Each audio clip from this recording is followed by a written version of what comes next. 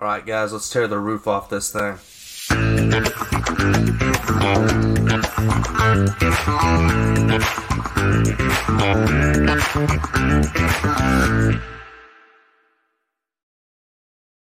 Well, Mother Nature tried to stop us, but we are back, ladies and gentlemen, for another episode of Collecting Rarities. I am Rainer. I'm Sean. Seth. Sean, welcome to stepping Collecting on Rarities. my feet. You're below me right now, man. He's got you there, man. He's got you there. That's technically a StreamYard issue, though, but yeah, he's got you there. Okay, I'll give it to you this time. Don't let it happen again. All right, deal. Alright, ladies and gentlemen, we gotta do what we gotta do. Always, every show, and I'm so glad to do it. Let's thank our sponsor, Watto Scrapyard, for his amazing, amazing work, ladies and gentlemen. Nothing but nice things to say about the man. I've had multiple transactions with him. Always a pleasant experience. Seth, I know you've said a couple of times stuff you've had done with him. But Sean, have you ever had anything done for him? No, I haven't, but I might need to get like a self-portrait or something like that for some of my Hot Toys. Something. Oh, that'll be interesting, man. Put yourself on a Stormtrooper helmet or something like that. I mean, a Stormtrooper body. Iron Man, Thanos, something like that, man. Yeah, I mean, Thanos Mainly would be Marvel stuff. Thanos would be a big head sculpt, though. So That would that'd be bigger. awesome. Yeah. Yeah, that would be awesome. That'd be work. Alright, well, before we continue here to the minifigure of the month, I have to give this little disclaimer here. The following program is rated TV MAL. It contains strong language and is intended only for mature audiences. Viewer discretion advised. Okay, so what that basically is we are covering a sensitive subject today for some people, and that is adult magazines. That's going to be towards the latter half of the show. Sean, I think you said that you will not be present for that. Right.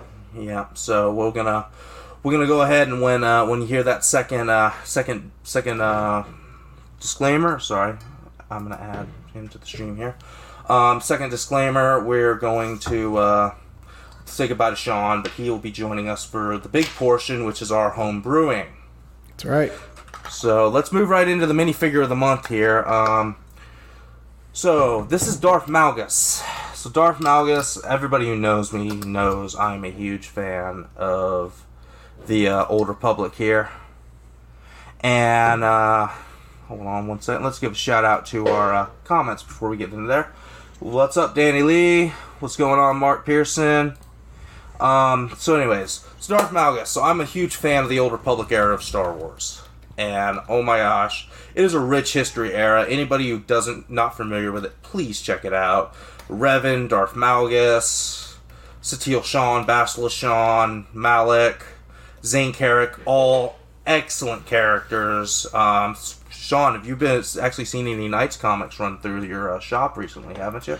Yeah, we've seen quite a bit actually. You know, a lot of people, while they're still holding on to them, a lot of people are trying to cash in at the height of all this stuff, just due to the speculation of all these characters. A lot of the Dark Horse stuff is booming right now because, you know, they're starting to pull stories and ideas and characters out of the old Dark Horse stuff, and man, it's working really good. So I'll let you field that one, Sean. Let you field that. I need to save my career as a teacher. That's why. That's a pretty good reason. That's a pretty good reason for not wanting to be associated with that content. I can talk beer. There you go. Everybody loves beer. So, a little history about the character of Darth Malgus. Darth Malgus was a Sith Lord during the Great Galactic Empire. He was a member of the true Sith Empire, so most people think that, you know, Palpatine was a Sith. He is actually a follower of an ideal, a follower of the rule of two. But these guys were the true Sith, the true descendants of the ancient Sith species. And Darth Malgus was present during the sacking of Coruscant. He actually attacked the Jedi Temple there, and sacking of Coruscant's basically when the Sith came in and kicked ass and took names and held the Republic's core capital world hostage so they could sign a treaty. But he is a very prevalent character in the game, Star Wars The Old Republic. So this minifigure comes in the set The Sith Fury Interceptor at, believe the retail cost for the set back in the day was just shy of $100, but now, of course, with the aftermarket, it's through the flipping roof. I mean, Lego goes up in value. Everybody knows this. So this minifigure that is basically almost the cost of the set alone right now, he's goes for eBay prices of upwards of over $60, just for this minifigure. For this little bitty thing, can you believe that, guys? Yeah, that's insane, man. It's always insane when you're talking Lego, right? It always astounds me, some of the stuff that happens with Lego. You just never know what's going to take and what's not. Speaking of Lego, we have some interesting news with LegoCon was this past weekend. This was actually not originally going to be a segment, but I decided to go ahead and add it in. So they revealed the last 3 of the Mandalorian sets at LegoCon. We have Lego Star Wars, the Imperial Light Cruiser, which is basically, for those of you who don't know, Moff Gideon's ship where the final episode of The Mandalorian took place. Where that oh-so-sexy scene with Luke came about. Any spoiler alert. So, Lego Star Wars Boba Fett Starship was also revealed. For those of you who don't know, this is the Slave One. Why they chose to rename it is beyond me. I'm going to have to go on a little bit of a rant here, guys. I do not like this. I mean, I understand these days, Lego is a product for kids. You have to be careful with everybody being sensitive to these days, but I don't know. I mean, what do y'all think about this? I think it just has a lot to do with a lot of the hype. Legos has been around forever, and 99% of us grew up with Legos. So I think, especially in the collecting world, that it's about getting back to that nostalgia as well. For me, it was sometimes Lego, but it was more so like Power Rangers. It was Star Wars. As I got older, it was like the card games like Yu-Gi-Oh and Pokemon and things like that. So, I mean, it all kind of circles back around. So, if someone's willing to pay the money for it, then I guess, right? Yeah, I mean, I just don't like this whole... What's wrong with the name Slave One? Like, that's my thing.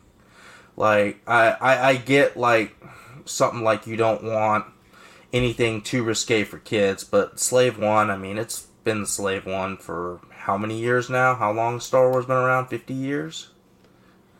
Yeah. So, anyways, this is my take on it. Then lastly, we got the Lego Star Wars Imperial Marauder for $40. I'm sorry I couldn't provide pics for this one, but people have gotten in trouble with using watermarked images for stuff that is not released yet, and I just didn't want to take the risk. So I apologize. I do not have pictures of those sets, but if you want, you can go over to Lego.com and take a look for them. I am personally very excited for the Light Cruiser and the Imperial Marauder. For those of you who don't know, the Imperial Marauder is the tank that they drove in that one scene where the Mandalorian teams up with Greef Karga and Cara Dune again in Season 2. So, Mark Pearson says that LegoCon was super disappointing. I thought they were going to get the UCS Republic gunship.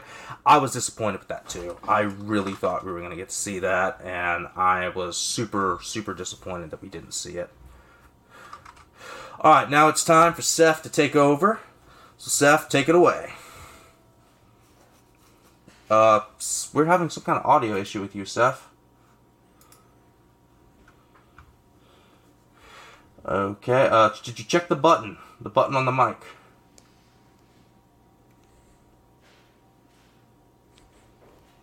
No? I apologize. We are having some live technical issues here. So in the meantime, while Seth gets his stuff sorted, we're gonna go ahead and talk about something else. So Sean, you had mentioned you had some stuff incoming. You had scored a deal today. Yeah, so we had a guy bring in a collection, and it had Punch It from Small Soldiers, which is probably my favorite childhood movie.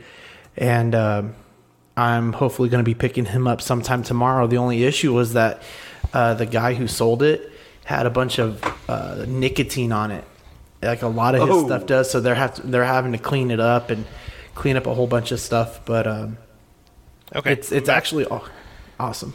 Awesome. Yeah. Sorry, go ahead and finish your segment, Sheen. Sean. Scene. Man, I have not heard that since like elementary.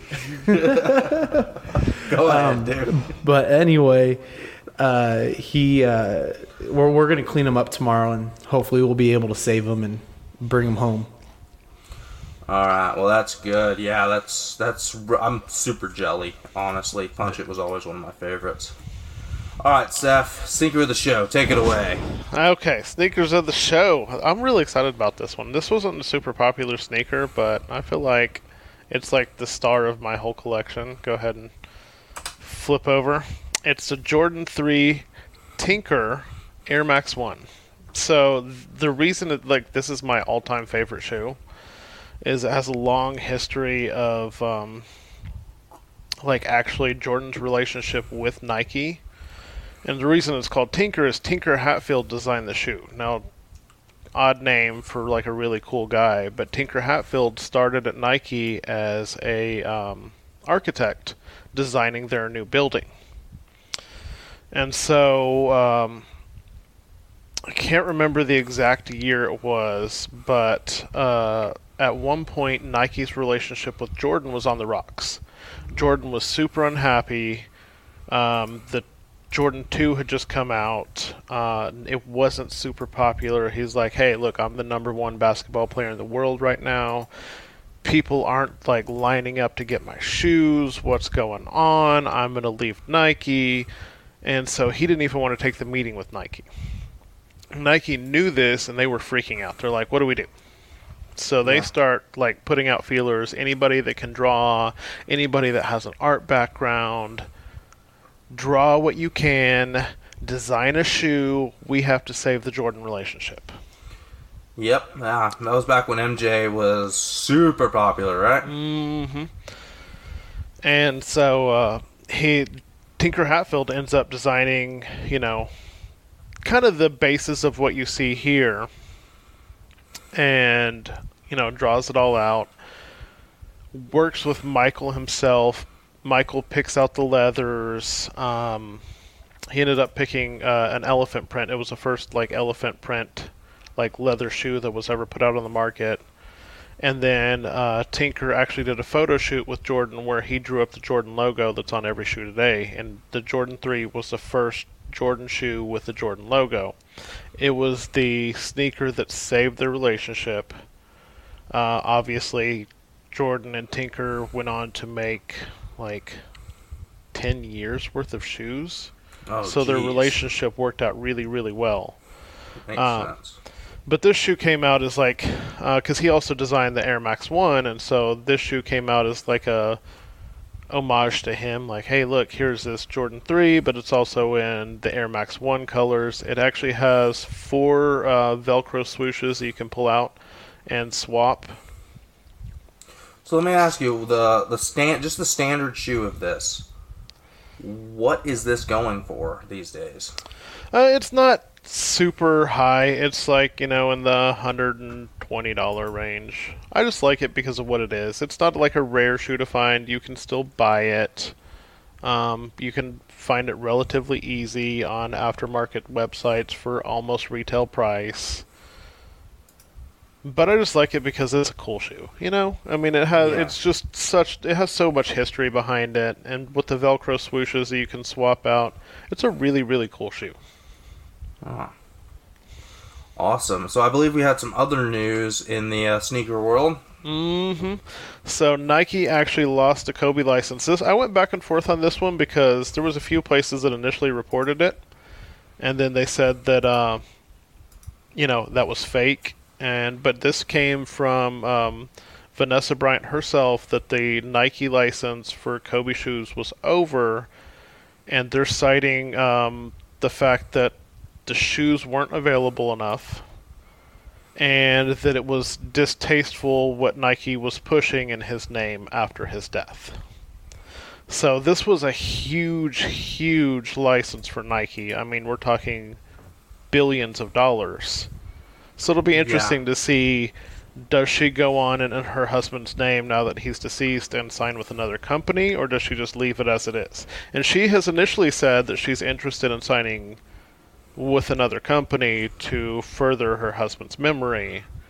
Now, I would imagine if she decides not to sign and just leaves it as it is, what would happen to the existing shoes? Would they just shoot up, or how They does the shoe all market have, work? yeah, they have all shot up in value, like right now, just right after the announcement. And it's been about a month ago since they announced it. But yeah, all the Kobe shoes are just skyrocketing in price because people are afraid they're never going to get another one. And I mean, I don't know what's going to happen, but it'll be a roller coaster ride if you have Kobe's in your closet to resell them and see, where they're going to go in value, and if they drop if she signs with somebody else. And just, it's an interesting time to be in the sneaker market right now. I'll just say that. It's always an interesting time to be in that market. So we have a comment from Collecting Weekly, Sandal of the Month. Unfortunately, no. The Jesus sandals have been retired for the afternoon, or evening as it were, and they will not make an appearance until next week. So, sorry about that. That's just sad. Seth, this one's directed towards you. I was never a huge Kobe fan, so I don't really have an idea of where they could go. I think Adidas is doing some interesting things, and Kobe's license might be interesting at Adidas. But there's also like new players in the game, like New Balance coming in with Kawhi Leonard's license also. So who knows? Who knows where to go? I don't really have an idea. We got another one for you, Seth. Yeah. I feel like she is just kind of, it's an odd situation. I don't know what to make of it, because the fact that it's his wife now making the decisions, and who knows where his mind would have been since the contract was coming up for renewal just before his death anyway. Who knows where that would have been? I mean, we can't ask the guy. He's now deceased, and his wife's trying to make decisions based on what she feels is the best for his memory. Mm-hmm. Sure. So is it she's trying to make more money? Is it she's trying to, protect her husband's image? It's an interesting situation, and I think it'll have an interesting outcome for sure. I have no idea where it'll go. Yeah, you were talking about different companies and stuff that could acquire the license and stuff. Even ones like Puma have been making strides in NBA and other basketball leagues and things like that. So I mean, I don't want to see it go to like one of these like bigger names, such as like you had mentioned Adidas, but they're a little bit smaller, I guess. But who am I thinking of? Under Armour. The guys who the go-to guys. Yeah.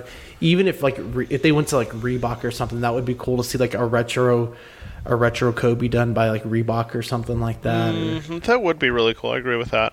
And it's just I think that's why we're seeing so many new shoe brands pop up with like basketball shoes, is because Nike has ruled the basketball game for so long, and they have so many like designer name shoes that people are like, I don't want to try to compete with that, so why don't I sign with some smaller company, and I can be the first, or I can be the second, or even the third, and it'll still be up on the shelves with the Nikes and with the Adidas stars, but in a new shoe, in a new format, with a newer company. Right. All right. Well, we also have, this being a back-to-back episode, we have another segment of yours, Seth, so take it away again. So, whiskey news. This is blackened American whiskey. And if you don't know the history of blackened American whiskey, It's actually Metallica's brand of whiskey. And they have been winning awards for, all throughout the whiskey world for their unique aging process. And the way they age their whiskey is it's, barreled just like every other whiskey, but then they expose it to what they call black noise. And really the process involves they have some, and they don't go into full specifics, but they have some storage house where they store the barrels set up with big speakers and monitors from their concerts, and they literally blast their music into this room while the whiskey is aging to get different sound waves through the barrels to make it age differently. Huh. Man, can you imagine being a brewmaster and a metalhead on that, though? That's got to be like the best job ever. Mm-hmm. And so, for the first, the first release of their 100th batch of this, whiskey, they're doing a special collector set, which comes with 2 12-inch vinyls, some pictures, some different memorabilia, and it's going for, I think, $219 for the set. And they're saying, this is the ultimate for you whiskey lovers, for you metalheads. It's just kind of a cool set. I don't know if it's worth $200, but I will say I have some blackened whiskey, and it is a really damn good whiskey. So Nice. I think it's a cool set. If you like whiskey, if you like Metallica, it's worth picking up. It's probably not going to be released like this again. But it actually, each one of these vinyl records has the songs on it that they actually played for this batch. So you can kind of sip your whiskey and listen to the songs that were played that was aging your whiskey, which is pretty cool. Awesome. So is it the closer to the sound, the harsher the whiskey would be, and the further away, the less harsh it would be, or is it kind of evened out? Or I think it's probably evened out. Like I said, they don't go into the exact specifics of how it's aged because it's like their proprietary aging process. right?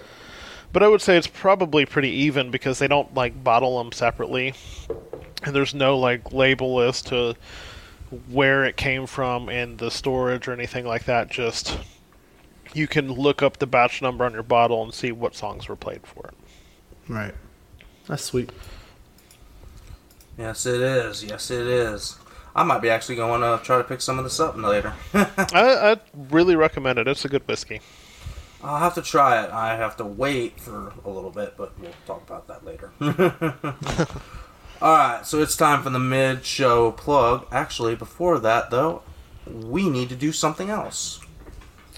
So, I often get asked, what's a good range saber for the mid-range saber, for custom saber community, right? Uh-huh. So I wanted to go ahead and give a little demonstration of what you can expect from a good mid-range saber for about $300 to $500.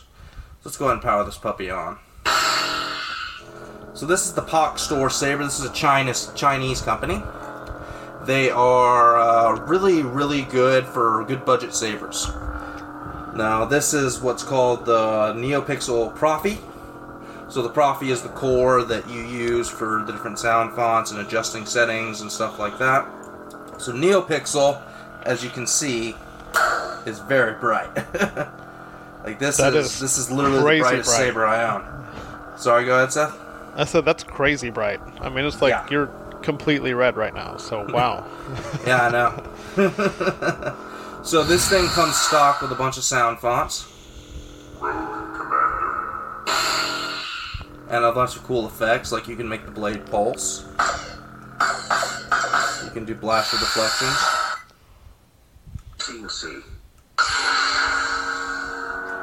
Of course, it's got RGB built in, so you get all the colors you want.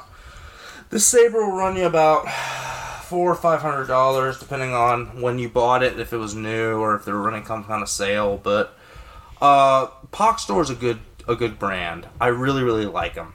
I really do. They're just good solid sabers for the price, and the only thing that I warn you up front is their customer service after the purchase is not as good as some other people's. But Seth, I know you had gotten a Ultra Saber. Did that ever come in, by the way? I never thought to ask. It actually did come in, and I will say that they fully earned the Kmart brand sabers. It was a little disappointing. It was. Yeah. I'll show it next show. I'll be sure to whip it out and Yeah, sure. show the saber, the actual saber. We're not to that segment yet, dude. Save it for later. But it was a little disappointing. I will say that. Yeah, Ultra Sabers are really good for combat, so they're really good for taking it outside and just whacking your friends with them. But other than that, I feel like we're still steering right into the gutter with that one, but okay. Well, I was gonna say whacking around, but I felt like that was still in the gutter. There's no easy way to do it. I mean, everything can be a double entendre these days. That's true. We're the worst. We are the worst. All right, gentlemen. It's Watto Scrapyard, Annie. We want to thank our friends over at Watto Scrapyard for sponsoring tonight's episode. You can find them on Instagram at Watto Scrapyard. They're also on Facebook and eBay as well. Yeah, man, they make 3D printed parts for hard-to-come-by Kenner and Hasbro vehicles, which is a huge help when you're looking for those lost pieces. They also make printed head sculpts of literally anybody you could think of. Literally anyone. They've made a head sculpt of me. They've made head sculpts of PewDiePie for you. They've made all kinds of Jedi, all kinds of characters from the Star Wars universe. They are absolutely amazing. They can get any sculpt you want designed and printed for a reasonable fee today. Again, nothing but good things to say about the man. Awesome product. While we were showing that, though, we got a comment from Mark Pearson. In the gutter, usually. That's the way it goes.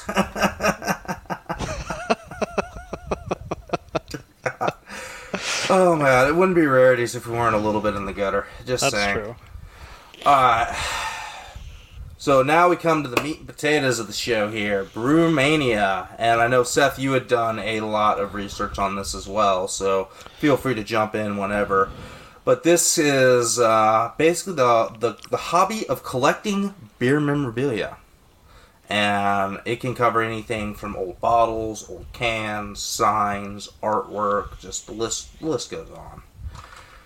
For sure it does. I mean, it was amazing the amount of just stuff that you can collect when it comes to beer. And I mean, man, I didn't realize, because like we all have our hobbies, and I realize that people will pay for nostalgia, obviously. I mean, otherwise we wouldn't be in the hobbies that we're in. But wow, just the cost of some of these items is insane. And I get it. We love beer. We love drinking, People love to feel good, so I don't blame them. Yeah, and beer's been a commodity since almost the Stone Age. I mean, as soon as man figured out how to make beer, we were in a much better place, I would think. That's true. I'm sure.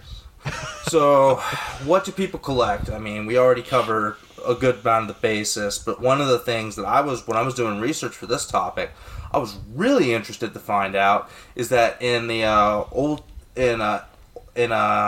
ancient Asia, they actually would use leather bottles to hold their beer. Mm-hmm. Like leather bottles. Can you believe that? Well, I mean, leather has such a history of being able to carry, water to begin with. So, as soon as man figured out where we could get a ready source of water, we were probably already making beer right after, so. Danny Lean says, Sean looks drunk already. You getting there, Sean? Sean, we're having technical difficulties. We can't hear you. I said I'm all right. All right, good. Feeling good, but not too good. That's good. That's good. So, how widespread is this hobby? Again, it's unreal how much, especially like neon signs. I was surprised at how big neon signs were in this community. Like, it was unreal. And I could get in someplace like Seattle. If anybody's ever been to Seattle, neon is a very big thing out there. But you'd be surprised at just the amount of collectibles and stuff that are out there for this hobby. I mean, it Yeah. is just insane. As far as how widespread it is, I'd say it's probably, for being maybe not necessarily a rarity, but maybe a unique collection, is very widespread and eclectic group Yeah. that are in that type of hobby, because You've got everybody entire Facebook likes- groups dedicated to it. yeah, everybody likes beer, so you're going to find all matter of men and women, individuals that just want to represent their beer of choice. And I think if you drink beer, you probably have a beer of choice, so why would you not want to put up a sign or have a can or have a hat or have a, tray or something? So I'd say it's a very, very widespread hobby, probably more widespread than most other collectible items, just because of, everybody loves beer. Yeah. Yep. Everybody loves beer. So the cost investment for this is, again, all over the place. It depends really just how much you want to get into it. I mean, from anything from, you can go do anything from collecting bottles to entire artworks worth thousands of dollars. I have actually have a picture in a later slide of a piece of artwork my dad has of the famous painting of dogs playing poker, only they're all sitting around with Lone Star. And I think that the part that really threw me off, or kind of threw me for the loop, was the can collecting, and how vintage cans have their own grading process, so that you can charge, whatever for this can. Like, is there dents? Is there rust? Is the label intact? And I'm just like, it's a beer can. How are you going to find? But there's like pristine beer cans from the 40s that people are collecting and spending $200-300 on, and that just blew me away. I mean, it really did. And I don't blame them, or it is a little unusual. I wouldn't do it, but I mean, can you imagine saying, hey, yeah, like my dad probably drank that beer, or my grandfather probably drank that beer, and here it is sitting on my shelf. So Mark Pearson says eclectic is a great way to say it's for weirdos like us. I can agree with that. it's the nice and proper way. It makes us sound fancy. Yeah, we just got to raise our pinky now. Hold on. Everybody raise your pinky with your glass. Let's do this. Come on, we got to do it live. There we go. Now we're eclectic. There we go. Yes. Y'all don't drink beer like that all the time? It's just only me? when I'm around you, Seth. Only when I'm around you. I'm not what they call a classy broad. Rainer, you had mentioned like the neon lights and stuff, and Seth, you were saying about like having memorabilia from your favorite breweries and stuff.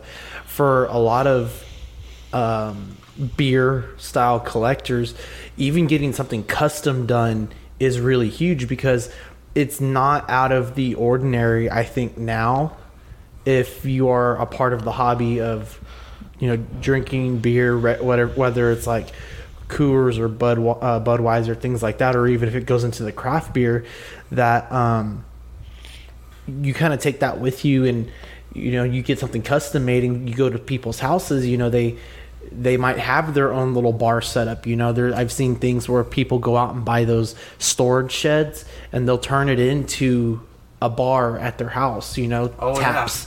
Taps are another huge collectible in beer collecting, because they display really well if you have a decent stand for them. Yeah, didn't they just start a show like Backyard Bar something or another, where they're doing exactly what you're saying and trying to compete?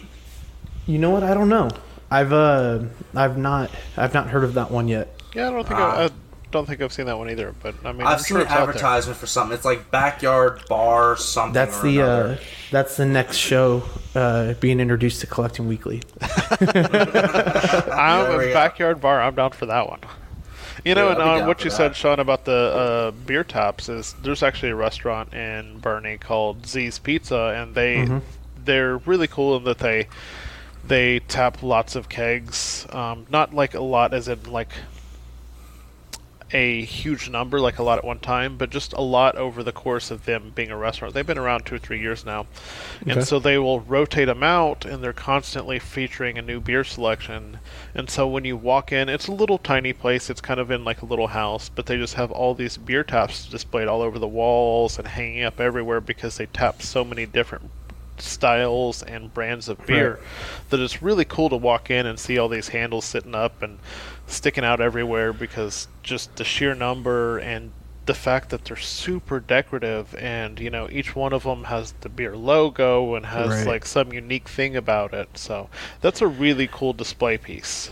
You know, speaking of restaurants and things like that, you know, if anybody ever gets the chance, they need to go out to San Marcos, and there's a place called Taproom Pub and Grub, and they're mainly known for their burgers and their fall off the bone ribs.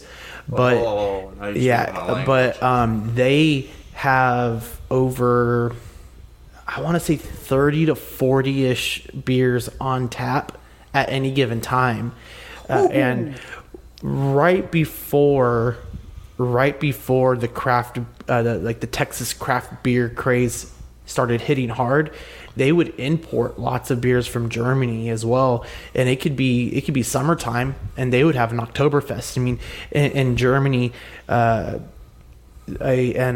in Belgium and places like that, an Oktoberfest is known as a Marzen. Well, a Marzen translated is March. So what'll happen is they'll start brewing and fermenting in March, so that by the time August, September, October hits, their batches are ready.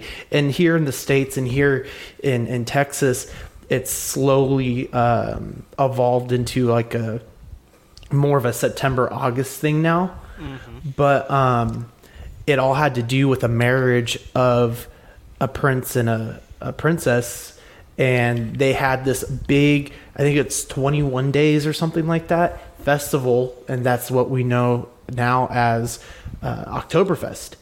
But going back to Taproom, you know, they just have so much selection. You know, there's breweries all over now. I think breweries popping up, whether it's a nano brewery, a micro brewery, or a regular size brewery, it's very common now to see them pop up with a restaurant or something like that.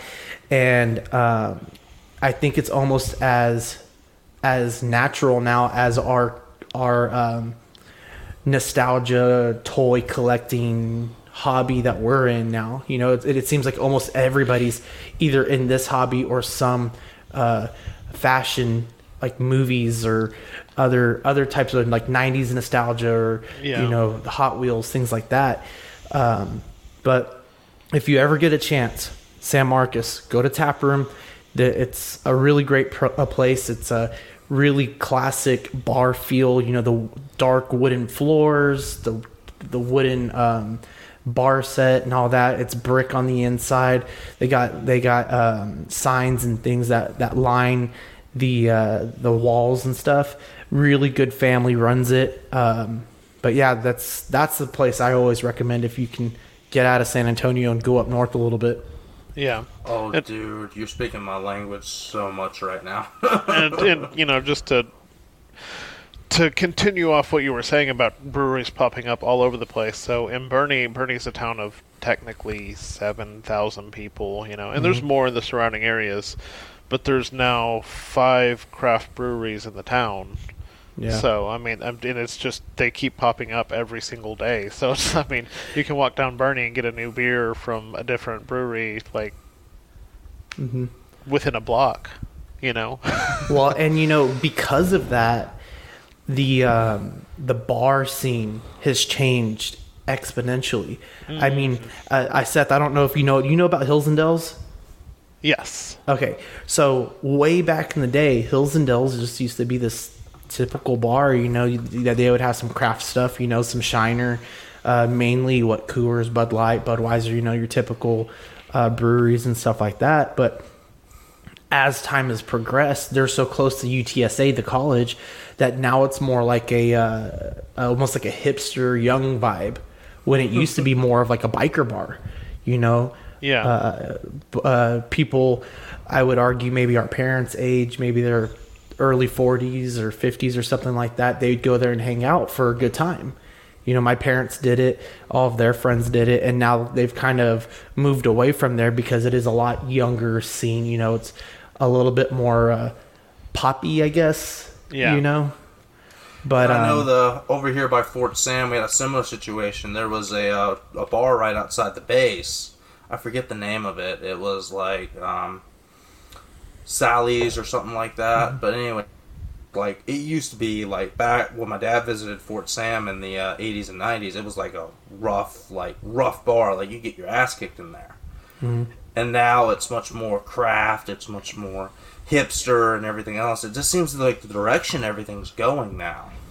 Well, and it's also given people a chance to explore a lot of different things. Like I go to a place here in San Antonio called Big Hops, and one of their original locations was off of Huebner. It's still there, but they built one a little bit closer to us where we live, near like well, we're not near Alamo Ranch, but off of Shanefield, which was significantly closer for us. And that's what they do. You know, they have 20 beers on tap, you know, and they have some good bottle beers and things like that. And, you know, you just kind of sit there and hang out. You know, it's kind of like what the new scene is now. Mm-hmm. Yeah, well, it go where the money is, go where the people are, do what they want. Yeah, you have to do when you get into business. Mm-hmm. And that's just a whole, you know, I think it's a fun way to experiment now. It's like our parents grew up with, 10, 12 different types of beer from a handful of companies, and now companies are like, hey, let's experiment, let's see what crazy things we can do. And one of my good friends' sons actually makes beer with his mom's new, I think, boyfriend or husband, I'm not sure, but they make beer, and he's like, yeah, so like we'll make a beer, we'll throw it in kegs, we'll bottle it, and then after a while he's like, let's try something new, and they'll just throw like random crap in there and start just mixing up something that they've never done before. And like he's like, you know, 70% of the time it's really good, and 30% of the time it's just okay, and he's like, we're good with that. Yeah. Trial and error. So as we covered a little bit earlier, we've got containers, old leather bottles, cans, glass bottles, and we've already covered a little bit of the history behind there, so we're going to go ahead and move past this slide. So signs, neon, metal, and advertising. As we said, you can get something custom made too. I imagine custom beer taps are probably all the rage these days with everything going the custom route. I mean, what do y'all think? I'm sure they are. And even like custom neon signs, custom metal signs. Neon is tricky though. I actually have a little bit of a background in making signs. I worked for my uncle who did it in high school, and so we actually farmed out all our neon work because to make neon signs, it's actually extremely hazardous to your health because of the gases that go into making neon signs. Makes sense. And I know for a fact that it's a dying art here in America. It's still alive and well in other places, but here in America, it's definitely dying out, and most is going to LED. So if you wanted that old, like, beer sign, neon sign kind of feel, I'm sure you're paying a lot of money to get a custom neon sign made. Well, and I would imagine, like, LED is nice. It doesn't have the look of neon, though. Yeah, I mean, it doesn't neon's have got that, its- like, nostalgic, like, those rich colors, that kind of buzzing sound that neon makes, that just, like, you walk in and you're like, yeah, this is a beer place. That's the beer sign. Like, just something about that feel. It's just special and, you know, makes you feel at home. And then, I mean, let's be honest, how many country songs are written about neon beer signs? It's not like, oh, LED signs. I got that LED glow in my face. I've got the LED tan from the bar. Yeah. It's just not the same. Yeah, just not the same. Sometimes the old ways are better. So we have a few examples of some beer signage here. This is actually given to me by pictures provided me by my dad. This is some of his collection. So he's got like that Lone Star sign, the Corona Extra. I believe that Corona is custom. Well, that's awesome. I really like the Sugar Skull. He's covering into some other stuff. He's got a beer apron for Budweiser. He's also got those Budweiser horns, and I was there when he bought those at a yard sale. And I was a kid, and I was like, "Dad, can I wear the devil horns to school?" And he's like, "No." And I'm like, well, "Why not?" "Well, it's Halloween." "Well, because it's got a beer logo on it, son." I was like, "Oh, okay." I mean, how are you not going to walk out with that out of a yard sale? If I see that in a yard sale, I'm picking it up. Mm-hmm. It's like the rubber chicken, you just got to get it. Well, Manny says Neon Moon. That is very true. It would not be the same if it was LED Moon. So here's the picture I mentioned earlier of the dogs all sitting around drinking beer, playing poker, and drinking different companies' beers. And I'm having a hard time seeing. I know we see Lone Star in there, but can you make out anything else? There's a Shiner in there. There's 2 Shiners in there, actually. I can't make anything else, though. Yeah. Pretty cool. I believe this was custom made as well. I am not 100% sure. But either way, I mean, it looks freaking awesome. And who doesn't want a bunch of dogs sitting around drinking beer and playing cards? That's awesome. I mean, yeah. That'll class up any man cave. Just saying. I mean, somebody's going to walk in and go, the man cave's not come. Oh, it is complete. There's the dog drinking beer picture. Yep. We can leave now. It's all good.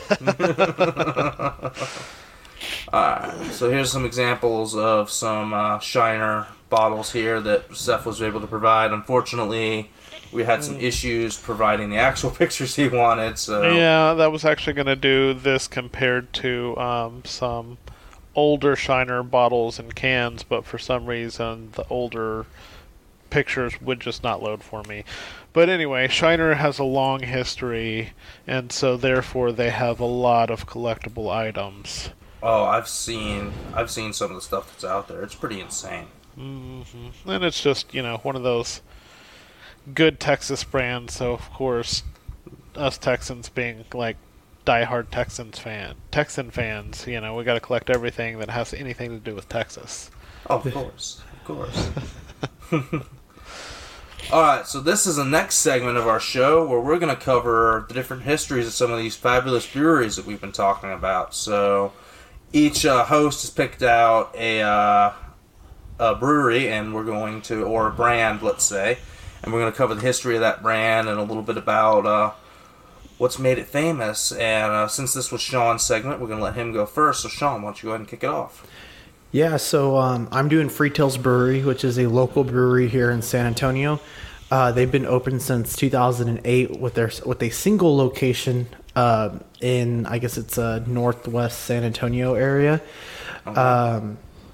More so recently, over the last maybe 2 or 3 years, they opened up strictly just a brew pub downtown San Antonio, where you can go on tours, get tastings, things like that. But I really appreciate this brewery a lot because it's a fun atmosphere. It's a pizza place. They make amazing pizza. They really do. Yeah, it's really good.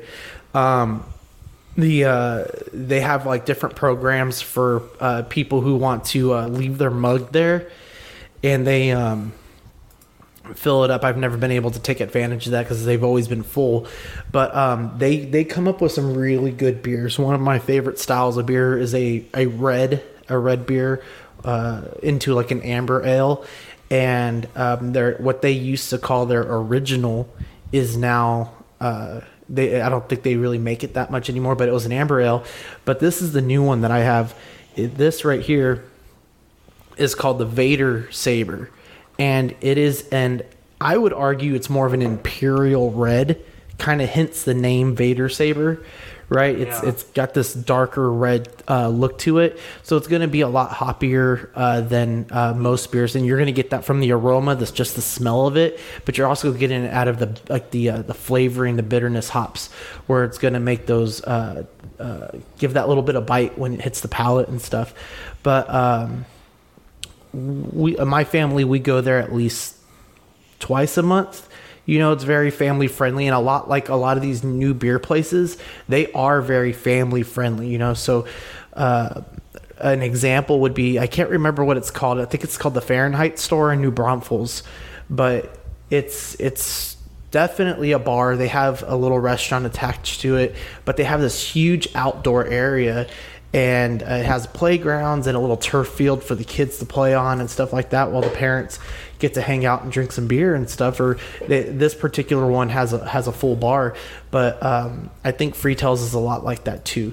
They don't have like a play area, but they got lots of TVs on showing sports, and the kids can eat great pizza and things like that, while the parents kind of sit there and chill. And we like to go a little bit a little bit earlier on lunchtime, just to beat the crowd. That's just our personal preference, and then we just kind of hang out at home. But they do things that have they're really hoppy. They do stuff with barrel aged, more wine barley beers, things like that, and it has a little bit of everything for anybody. It for sure Nice. does. Yeah, It's such a we're good gonna place. have I to really meet. like that place too. And the last thing I actually wanted to mention, because I just remembered, so their logo is the bat, is a Freetail. I believe it's a Freetail bat, and they do a lot of conservation for bats, because one of the things in San Antonio is we have a lot of bats here, especially during a certain time of the year when we get a little bit closer towards the fall time. And you even kind of see it with some of these cans here, how it's a little bit it looks a little bit darker, like sunsetting type thing. That's when a big group of bats actually leave their caves, and they kind of just go about and stuff. And that's kind of a big thing here in San Antonio, to sometimes is just go watch the bats fly out of the cave. Yeah. Yeah, that does sound awesome. I've been wanting to do that for forever. If I Watch can those actually bats. tackle that one, and then I'll tackle Manny's comment. Manny's comment first. Oh yeah, definitely. He said, when I asked my best friend to be my best man, I gave him a 6-pack of Shiner with a redesigned Shiner logo. It turned out great. Manny, that is awesome. I love that. That is fantastic. That is awesome. And then on the Freetail bat, so this area in the hill country is actually home to the largest population of Freetail bats, Mexican Freetail bats in America. Yep. And it's so large that you can actually see them on radar when they fly out at That's sunset. right. That's right. Crazy. It almost comes up like a thunderstorm, or Yeah. like rain or something like that, but it's actually the bats leaving their cave. Mhm. And I think it's a population of 3 or 4 million bats. That's insane. Ooh. I'll have to make a trip up there. I would love that. But yeah, Sean, dude, we gotta meet at this place, this Freetails place. I hadn't heard anything about it until you just mentioned it. So Yeah, we gotta it's- meet there for a pizza. It's Well, it's a lot obviously- of fun. I'm a bad friend because I've been here lots of times. That's it. He's fired. Well, Show's over. He's fired. we should all just go there, and we should do a show there. We should. It's a really Dude. great place. And honestly, their chicken bacon ranch pizza is by far my favorite pizza. We always tend to go to a build your own. We like red onions. She likes the Roma tomatoes, or whatever tomatoes that they typically have at the time. And then I like jalapenos on my side, pepperoni pizza. We get my son just a personal pepperoni, and the baby doesn't eat the pizza yet, so Yeah. Hey, let's do an after party for this show later this week. I'm down. Let's go. Let's go. Alright, Seth, your turn. You are up. What brewery did you choose? Okay, my brewery is and I'm probably saying this wrong, Spetzel Brewery, that makes Shiner Bock beer in Shiner, Texas. So I actually didn't know the full history of Shiner beer, but they were actually making Shiner beer before the brewery even got its start. So the brewery got its start in 1909 by Cosmos Spetzel, who learned making beer in Egypt and then moved to Canada before he was contacted to become their first brewmaster in Shiner, because the High German population in the area could not find a good Bock beer. No, Now, sacrilege. Bock beer, if you don't know, has an even longer history, which is really, really fascinating. The first mention of Bock beer was in 1349, I believe, in Einbeck, or what they would say Einbach, Germany. And it was typically like a Lent beer. So they would brew this very heavy, very like nutrient-dense beer to drink when you're, in the middle of Lent. And the Bavarian monks in that area would drink this beer instead of eating anything else because, hey, they're getting nutrients, they're getting what they need without eating, so they're still, practicing Lent. They're not eating anything, they're fasting in a sense, but they're drinking this beer. And so it had a very rich history in Germany. So when German immigrants moved here and they couldn't find the style of beer they needed, they say, hey, why don't we just make it ourselves? And they've been making this style of beer since 1909 in Shiner, Texas. Let me interject here for a moment. I heard some kind of tale, and you can tell me if this is true or not if you know, that one of those beers that the monks would produce, its recipe hasn't changed in 800 years. I did not read that, but I don't doubt it. I mean, when you got the recipe right the first time, why would you change it? Of course. So, Einbach actually means the goat. So anytime you see a Bock beer, that's why it has a goat or a ram on the logo. And obviously, Shiner has featured that in a lot of their promotional items and on their labels from time to time. They now make, 15 or 16 different styles of beer along with their regular Shiner Bock. And they are the largest, or one of the largest, and still independently owned breweries in the United States. Nice. Seth, that's really important that you said that, because about 5 or 6 years ago, that's kind of when the craft beer craze really hit San Antonio, I feel like, somewhere around there. Yeah. And a lot of these bigger companies, Budweiser, Coors, some of the more the larger ones up north, things like that, they were losing a lot of revenue to these craft breweries or these nano breweries that were putting out superior beers that people started going to because they had more variety, and what ended up happening is these places like Budweiser, as an example, they started buying up these smaller breweries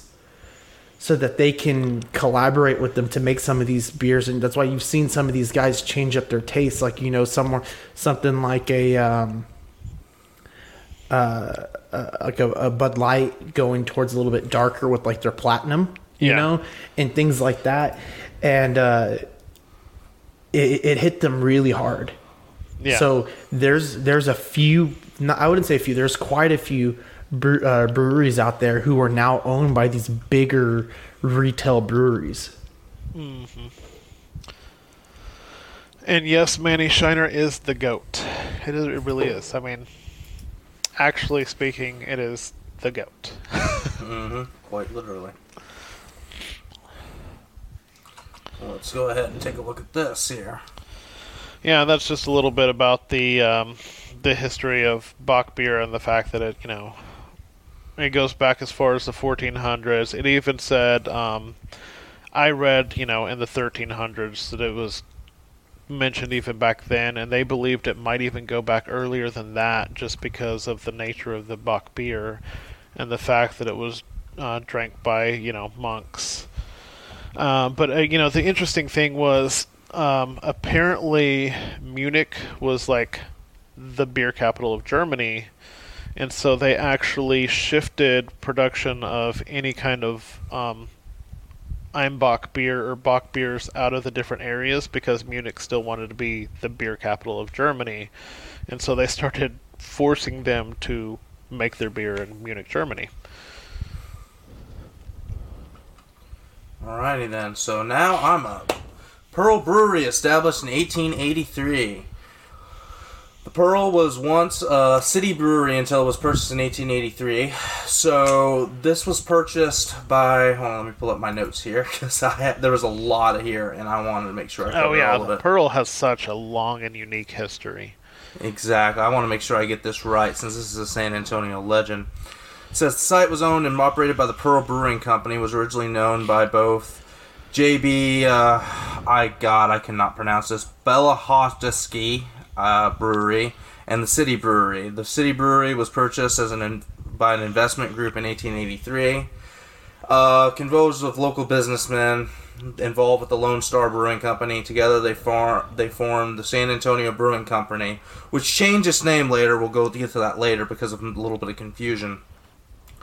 So one thing that makes the Pearl batch interesting is when the brewmaster was brewing it, they said it looked like when you poured it, it looked like a glass of pearls.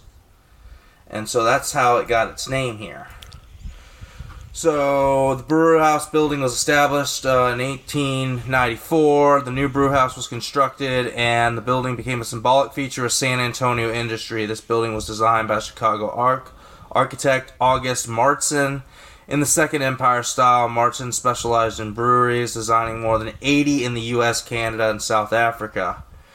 Now, this is where it gets interesting. So in 1902, Kroller takes the helm. Otto Kroller took the helm of the brewery. Leaving his position as manager of the Lone Star Brewing Company, became the president and manager of the San Antonio Brewing Association. Under Otto's leadership, the brewery set in motion a strategic plan to grow in physical size as well as beer output, and soon they became the largest brewery in Texas. So by 1916, they were producing over 110,000 U.S. barrels a year. Like, let that sink in for a moment. That is a lot. It's a lot of beer. So let me go ahead and get rid of this here. So, yeah, that is a ton of beer. Now, obviously, right around that time, that's when Prohibition set in. So what do? You got to adapt or die. So they became a soda bottling facility for a while, performing little things like dry cleaning, operating a small advertising sign division, running auto repair shop even. So they really dipped into a lot of stuff, and then at the end of Prohibition, I'm sorry, I'm reading this stuff here. I'm trying my best. So at the end of Prohibition, so too came the end of the Alamo Foods Company. The Alamo Foods Company went back to their prior name, San Antonio Brewing Association.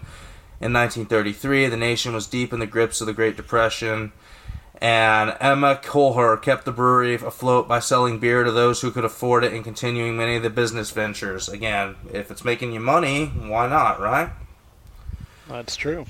So the Pearl Brewing Company eventually changed their name in 1952 because people were confused that they thought it was the whole Brewing Association of San Antonio, which I can kind of see that, you know? Yeah. Then Full Goods Building opens in 1970. The Full Goods opens building logistics hub, sending Full Goods bottles of beer out on trucks and trains. And then in 1985, they actually took over the Pabst Brewing Company. So that's interesting because whoever hasn't heard of Pabst Blue Ribbon? Just saying. That's true. So let's see here. So in 1985, so the Pearl. Let me back up. In 1977, the Pearl was sold to the General Brewing Company of San Francisco, owned by Paul Kalanovitz. I cannot pronounce these names. I apologize. 1985, he acquired the Pabst Brewery. Pabst closed operations in 2001, and then in 2001, Silver Ventures, a San Antonio investment firm, purchased the 23-acre brewery site with extensive plans to create mixed-use development that would include restaurant, shop, and eventually a boutique hotel. The first tenant, the brewery's garage, was established in 2006. Eventually, the River North expansion came to be, drives growth. And in 2009, it even got a farmer's market, and the brewery also became a hotel at some point. It became a brewery again in 2015, and it's just a fascinating history. I could go on for a while here. I've got like a ton that I'm reading here. I'm reading like this big ass article here. Yeah, the Pearl, I mean, development down there is such a cool area. Yeah. And you know, anybody that's never been to the Pearl, or even if you don't live in San Antonio, it's worth the trip because it's such a unique place. We go down there probably 2-3 times a year just to hang out, eat at the restaurants. The farmers market is fantastic, but I love the history. I really do. And you touched on it just for a minute. The Pearl is unique because Otto Kohler, I don't know how you say his last name. He actually, God, good luck with that. yeah, he actually ran the business until he died, and his wife Emma took over the business. She was basically, at the time, the only female CEO of a beer company in the United States. Now that I did not read. Yeah. Yep, she ran it through Prohibition, and then back into starting up the beer company again after Prohibition. And so that's actually why the hotel down there is named Hotel Emma after her. It's a beautiful hotel. I mean, I've been in that really hotel. is. I've been in that hotel. I've delivered flowers to that hotel. It's directly connected to the Southerly Brewery, which is the brewery that is there now. And Seth, you're absolutely right that the Pearl is just it's a beautiful area. Now they've done it so well. A lot of condo apartment living, culinary schools. There's another at my school we do a program called the Chef Program where it teaches students how to eat healthy on budgets and things like that. And their headquarters is right there in the Pearl, and lots of new eateries and things like that. I think it's called the Granary. Haven't been there yet, but La Gloria is there. And it's just a lot of fun. It is. It really is. It is a nice area. It is a nice area. Like it got revitalized, and it's a great area to visit and hang out. Mm-hmm. And hey, if you're thinking about visiting San Antonio, come in, stay at Hotel Emma. You get a little piece of the Pearl Brewing Company's history, like right in the building. You can walk by some of the old brewing equipment that's still, either being turned into something different, like a place to sit, or just a decoration. It's a really cool building to walk through, to stay in. It's got so much history. I mean, you can literally just feel the history as you walk through the place and eat at all the great restaurants. And have a beer right there. I mean, right where they made beer before, and they're making beer again. So, now they did something similar down here close to me with the Quarry, where they turned it into like a revitalized district, and they kept a lot of the old equipment there. Yeah. And Southerly, the brewery that is now at the Pearl, they've actually expanded. I just found this out maybe a month ago that Southerly has a restaurant at the Rim. Up I-10, yes, and it's completely different than the one there. Like Southerly will brew a certain batch downtown at the Pearl, but only the one at the Rim will feature it. Yeah, interesting. So I have to unfortunately throw Southerly under the bus a little bit while we're on the subject. Oh, God. So I've eaten at Southerly down at the Pearl twice, and I've gotten food poisoning from the Southerly down at the Pearl twice. Ooh. Oh, good. So, no, I have to throw them under the bus for that one. That's I love Southerly. The one at the Rim is called Southerly Hot South, and it is by far my favorite restaurant at the Rim. If you've never been, you definitely need to go. It's fantastic. They have fantastic food. It's a little it's a lot different than the Southerly down at the Pearl. It's more like a kind of a fast foody type feel. You walk in, you order some food, comes out to your table super quick. They do a lot of like fried chicken sandwiches and stuff like that, and it's definitely worth the trip. So we eat there all the time, and I had never been to the Southerly down at the Pearl, and so we went with my father-in-law, and I ended up getting food poisoning. And then I went for my anniversary, and I ended up getting food poisoning. Damn, that's gotta suck.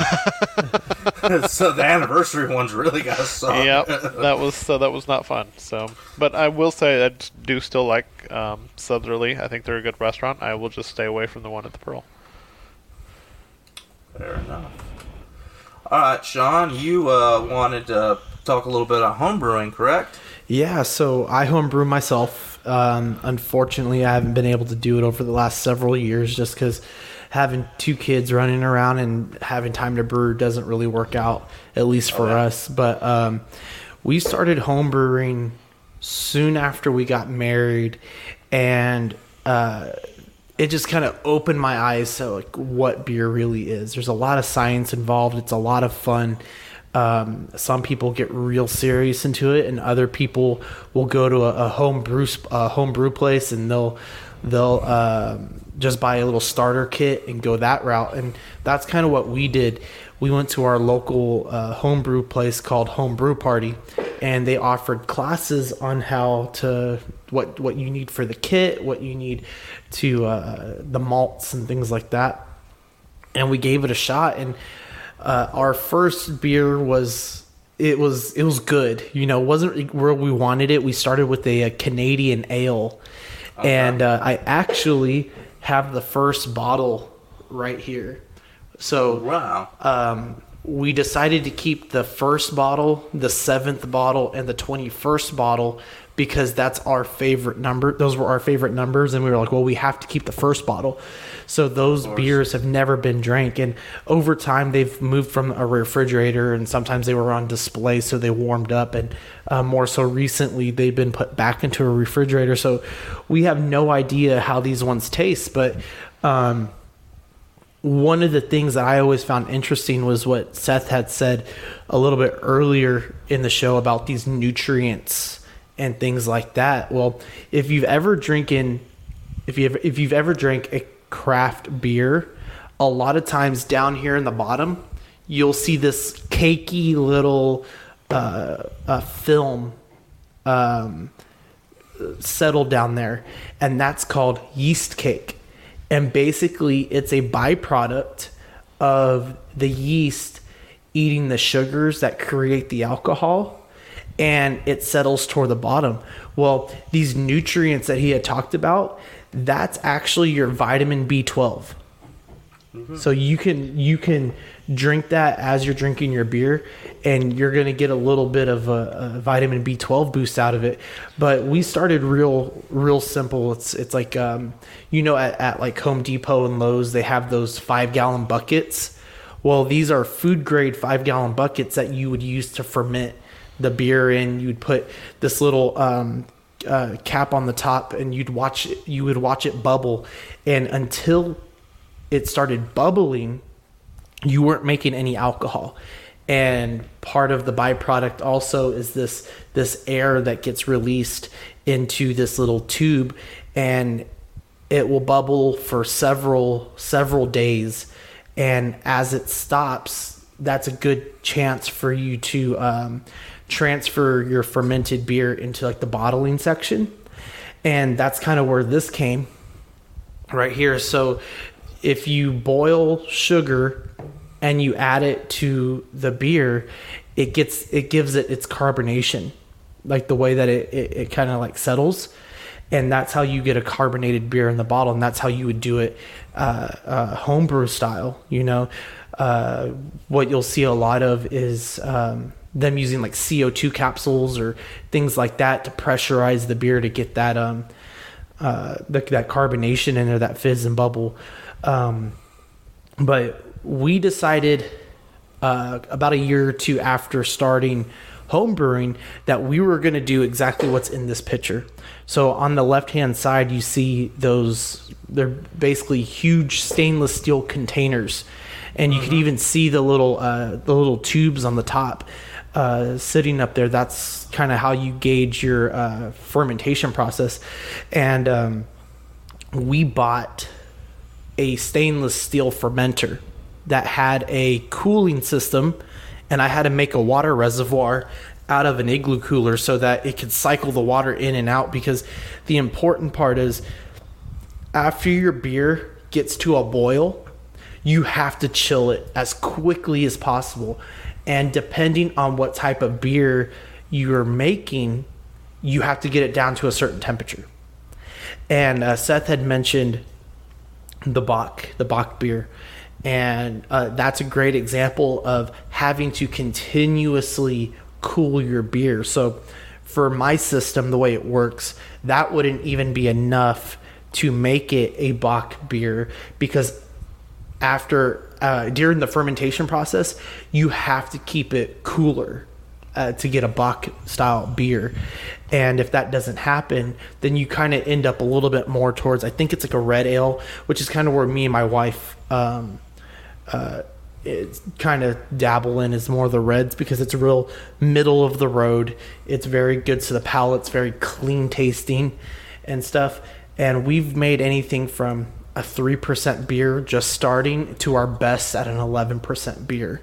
And there's softwares out there that will help you gauge where your levels are. A red ale has a certain level of things that it has to hit to be considered a red ale. Otherwise, you jump more into like a brown. And a lot of science goes into this. And we had talked early on about startup cost. And to get a home brew kit, just a basic home brew kit, it's going to cost you around like $40-50. And then on top of that, having to buy the actual brewing kit that comes with a malted liquid sugar. It comes with the sugar that you need to make the carbonation, the bottle caps, the yeast, the hops, which most brewers will use pellet hops because they dissolve quickly during the boil process. Okay. And what they don't tell you is there's other things you have to buy, such as your bottles. A typical 5-gallon batch is what is typical for home brewing. You need about 50 bottles or so, give or take. It just depends on how much of that beer that you lose in the transfer. So what we ended up doing is we moved to a thing called a Tapadraft. And basically it's a plastic bottle that looks similar to this, but it's a big tub, right? And that tub, you would lock in a CO2 capsule. You let it sit for about a day, and you get fresh tap beer. And that was the best beer we've ever made in our life. But when we decided to upgrade to a stainless steel fermenter, that ran us about $500. So we talked about that startup cost, or the collecting cost. A setup like this is probably a few $1,000s. They have 4 stainless steel fermenters going. You can see that they all have other types of tubes and wirings that are going on, so that you can connect it to a control panel where if you need to start your boil, click, you're moving. When you need to release the beer into the fermenter, you can do that. And you can see like their food grade sink, other types of containers and stuff. And that's kind of what it takes. Like if you want to be a home brewer that is basically pro level, meaning you can basically open your own brewery in your house, then these are the types of things you need. And if you ever decide to start home brewing, I highly suggest these stainless steel fermenters. Yes, the cost is huge, but The best part of some of these is if you look on the two on the right, it looks like they kind of have like a cylindrical indentation. That is so once the beer has settled and that yeast cake starts dropping down to the bottom of the containers, you lose a lot of beer that way. These are designed so that it gets stuck in that cylindrical casing. Wow, that's brilliant. Yeah, and then about to the top of that cylinder is a nozzle, and you just release the nozzle into whatever bottles or Tapadraft or a pony keg that you're using, and you get less of the yeast cake produced in the initial fermentation and more of the beer, meaning you're going to get more of a 5-gallon cut as opposed to maybe 4 1/4, and it just gives a much cleaner beer, a much more beer out of it. So if you decide to get hardcore into home brewing, I highly suggest those. Another good resource is there's a guy on YouTube called John Palmer. He teaches different ways how to brew and ferment beer, different styles. We like to use, it's called like a 3-tier system, where we transfer water through the grains and we let it keep cycling through so that all the sugars can be released for what's called the wort, which is the unboiled beer. So he's a really good resource to check out. That's awesome. Seth, you got any questions? Actually, no. I mean, you were thoroughly covered everything. Yeah, you were very informative. It's a little out of order, but it's all there. If the audience got any questions, we'll wait a second, see if any pop up. And I talked about the beer system program. It's a guy named Brad Smith. He's huge in the home brewing industry, where he has his own podcast.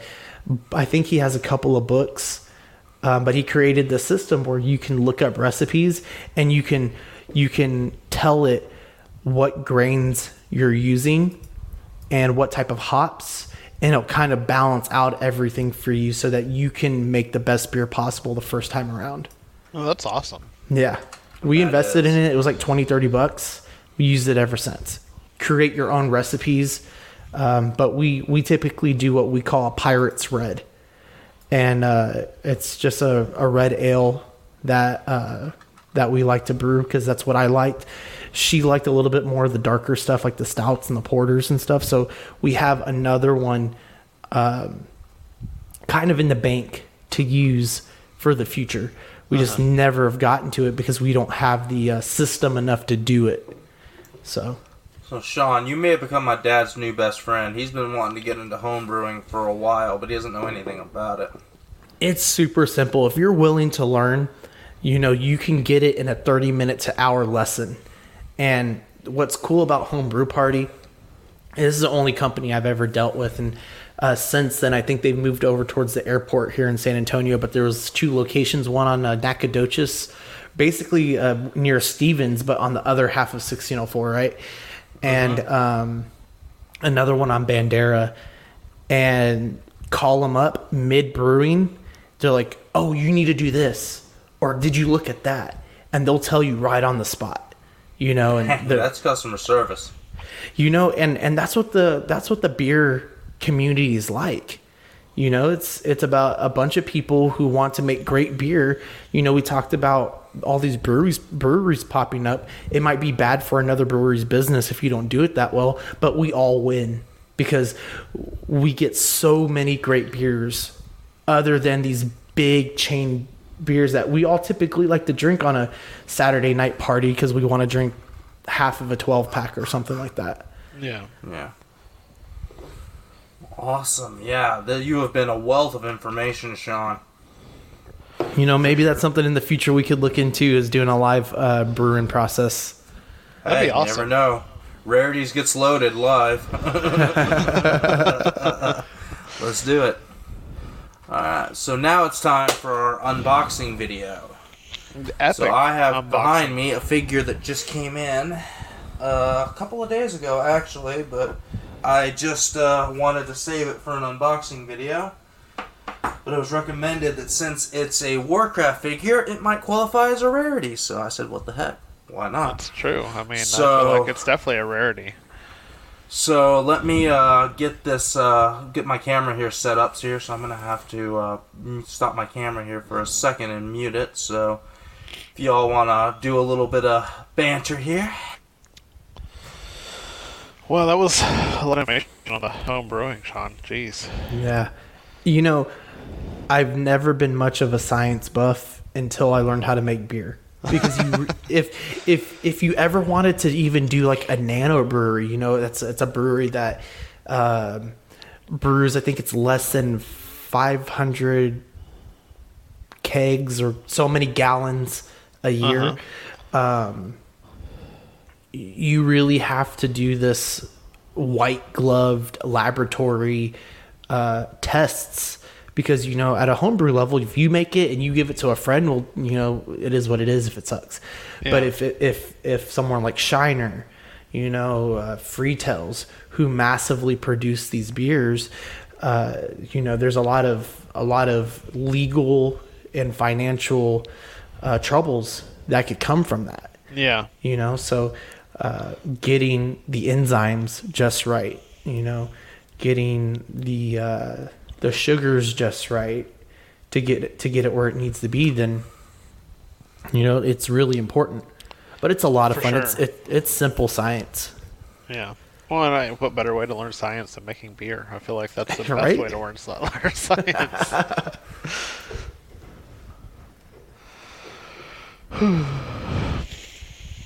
So, you said besides red, like, what other styles of beer have you tried? Like, what's the wildest one you've tried? There's a brewery called Rogue, and they do if I remember correctly, it's a farmhouse ale, but basically it's an overly fermented beer, almost to the point of spoiling, Ooh. and then they bottle it. It's actually one of the best beers I've ever had. I don't like real gamey beers in the sense of like the different kinds of like yeast that creates certain tastes, but that was one of the best ones I've tasted. That sounds really interesting. I've never heard anything like that. Yeah, it's I can't remember where they're at. You know, ever since we've had kids, my beer game has gone down. You know, it's more like, let's go to a restaurant that has craft beer instead of like, let's go to Big Hops, sit there and talk for 3 hours with the bartender about good craft beer and where it's coming from and how it's made and things like that. Yeah. You know, I've even taken it to places where people are like, I would buy this. And the point of us doing the home brewing was that we were going to make our own brewery. But when we got to the point of like, hey, we might want to look into this a little further, we started learning like the bonds, the city bonds, the state bonds, the startup money just to do some of this stuff. Like, you need probably close to $1 million to do a good setup. Yeah. You know, to be able to brew enough and compete hard enough with some of these companies to actually get your beers out there. You know? Well, that's quite the startup cost. I mean, I guess that's why Yeah. you see so many like of these craft breweries being not just like one family or a couple individuals, but like being such a group effort. Probably just for capital alone, and the fact that, you know, I'm sure it's a ton of work when you get over a certain level anyway. So Right. Well, and if you make a good beer, my argument is, you know, it's recession proof. It's not. It's when things are going, everything's great, you know, because you're gonna drink because you're happy and you want to party and things are going good and family and friends and things like that, and then you're gonna drink when you're depressed, you know, when someone passed, you know, maybe you're losing something, maybe you're losing your home, you know. I mean, unfortunately, that's kind of where a lot of, I would say, Americans kind of turn sometimes, is to the alcohol and stuff. And I mean, you know, these companies are making money off of us because we're depressed or because we're partying or we have a family get together, you know, things like that, you know. So I mean, it is what it is. So I mean, you're kind of providing a service. Yeah, well, that's very true. Well, I know that, like, for example, during COVID, when everybody was kind of stuck in their homes, like, alcohol sales went through the roof just because, like, what did we have better to do?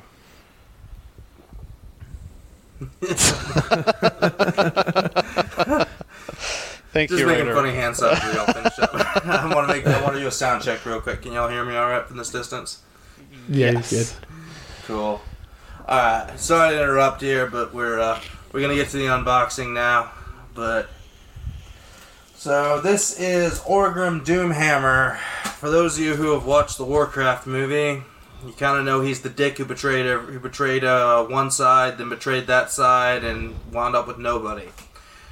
That is one gripe I have about the Warcraft movie, though, is it changed a lot of his lore, and it changed a lot of lore for the characters. But this is the Warcraft movie version.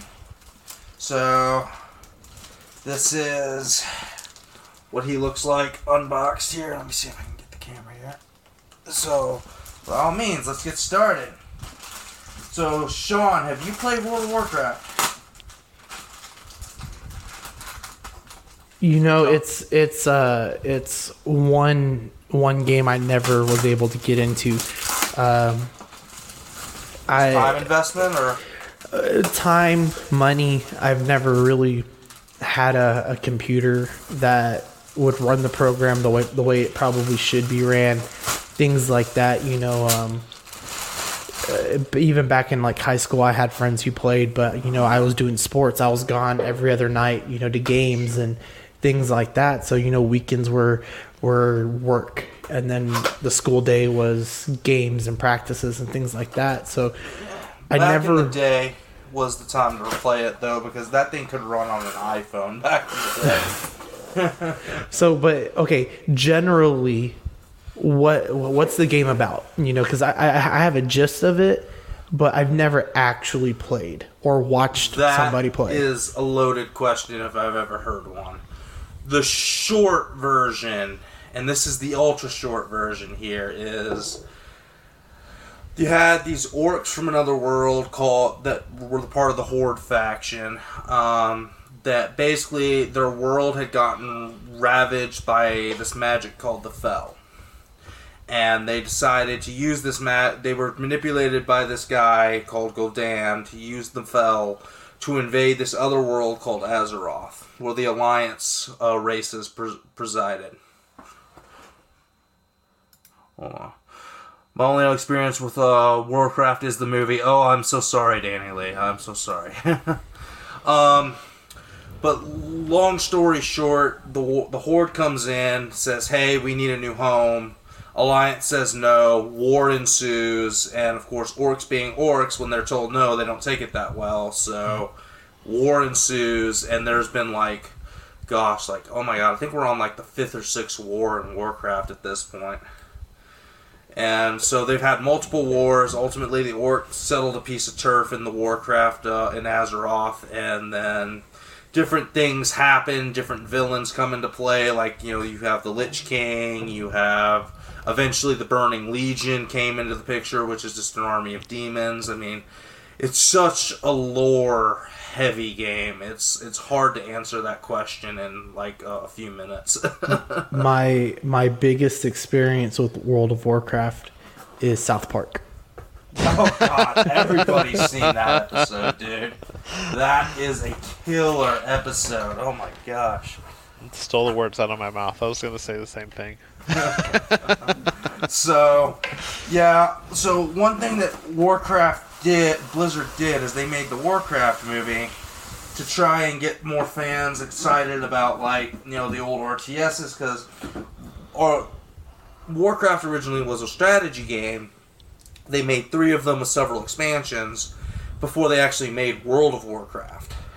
So, going into World of Warcraft, there's already a lot of established lore, you know? And so, it really is a very lore-centric thing. And one of the things... Go ahead. Dylan wants to know, how long have you been playing? So, I came into Warcraft during the expansion called the Warlords of Draenor, so I actually missed most of the good stuff. I actually had to go back and replay all that, much to my dismay. But I came in during Warlords of Draenor. I've been playing ever since.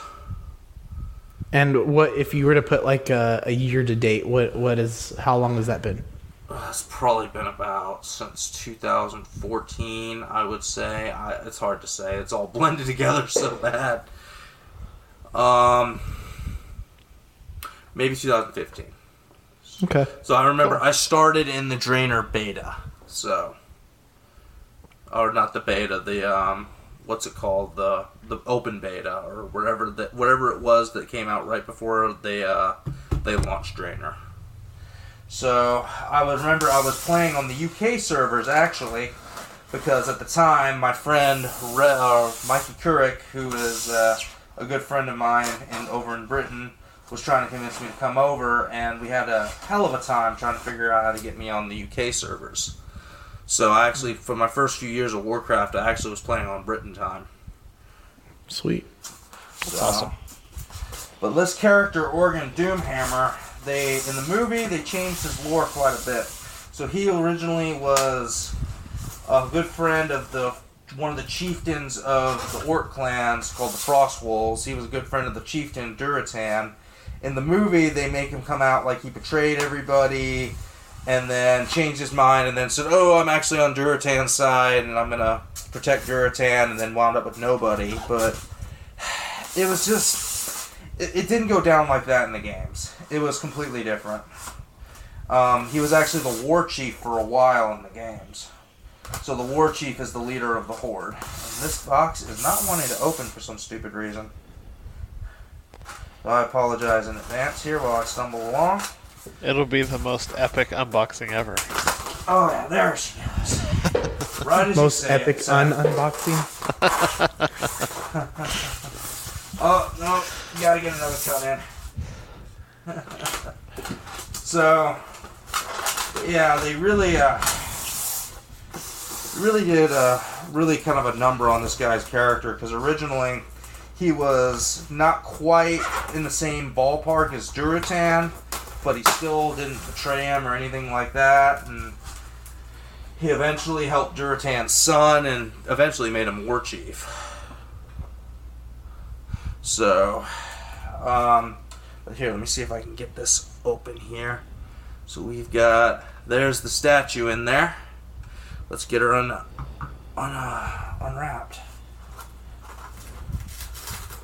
Let's take a look here. Guessing this is the base, and I would be correct. So let's put this over here.